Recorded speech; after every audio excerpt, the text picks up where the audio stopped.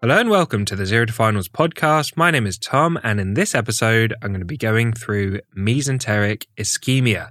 And as always, you can find written notes on this topic at zerotofinals.com/mesenteric ischemia or in the general surgery section of the Zero to Finals surgery book. So let's get straight into it.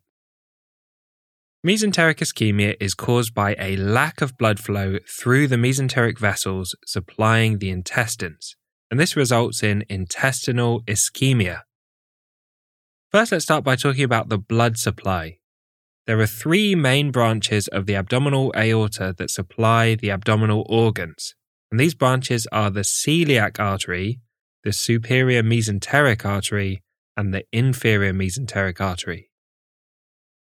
The foregut includes the stomach and part of the duodenum, the biliary system, the liver, the pancreas, and the spleen, and the foregut is supplied by the celiac artery. The midgut is from the distal part of the duodenum to the first part of the transverse colon, and this is supplied by the superior mesenteric artery. And the hindgut is from the second half of the transverse colon to the rectum, and this is supplied by the inferior mesenteric artery. Let's talk about chronic mesenteric ischemia. Chronic mesenteric ischemia is also known as intestinal angina, and it's the result of narrowing of the mesenteric blood vessels by atherosclerosis. This results in intermittent abdominal pain where the blood supply cannot keep up with the demand. It's similar to the pathophysiology of angina, where the blood supply is reduced by the coronary artery disease, resulting in intermittent symptoms.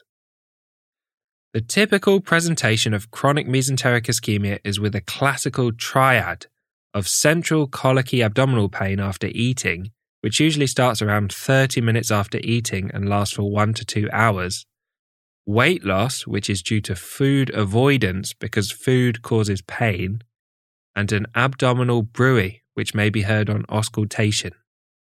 A bruit is a whooshing or a blowing sound that's caused by turbulent blood flow through the narrow abnormal vessels. The risk factors for chronic mesenteric ischemia are the same as any other cardiovascular disease, including increased age, family history, smoking, diabetes, hypertension, and raised cholesterol. A diagnosis of chronic mesenteric ischemia is made using a CT angiogram, which is where an intravenous contrast is injected, which highlights the blood vessels to detect any abnormalities or narrowing.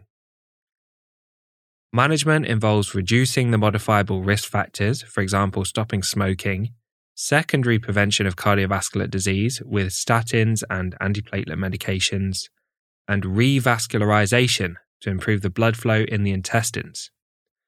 Revascularization may be performed by endovascular procedures, which are usually first line, for example, percutaneous mesenteric artery stenting, where a stent is inserted into the narrowed vessel, or by open surgery, which could involve endarterectomy or cleaning out the blood vessel, reimplantation of the blood vessel, or bypass surgery. Finally, let's talk about acute mesenteric ischemia as opposed to chronic mesenteric ischemia. Acute mesenteric ischemia is typically caused by a rapid blockage in blood flow through the superior mesenteric artery. This is usually caused by a thrombus or a blood clot which gets stuck in the artery and blocks the flow of blood. The blood clot may be a thrombus that has developed inside the artery or an embolus that has come from another site that has then got wedged inside the artery. A key risk factor is atrial fibrillation, where a thrombus forms in the right atria, then mobilizes, which we call thromboembolism, down the aorta into the superior mesenteric artery, where it gets stuck and cuts off the blood supply. Acute mesenteric ischemia presents with acute, non-specific abdominal pain.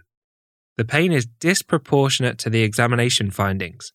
Patients can go on to develop shock, peritonitis, and sepsis due to the acute bowel ischemia.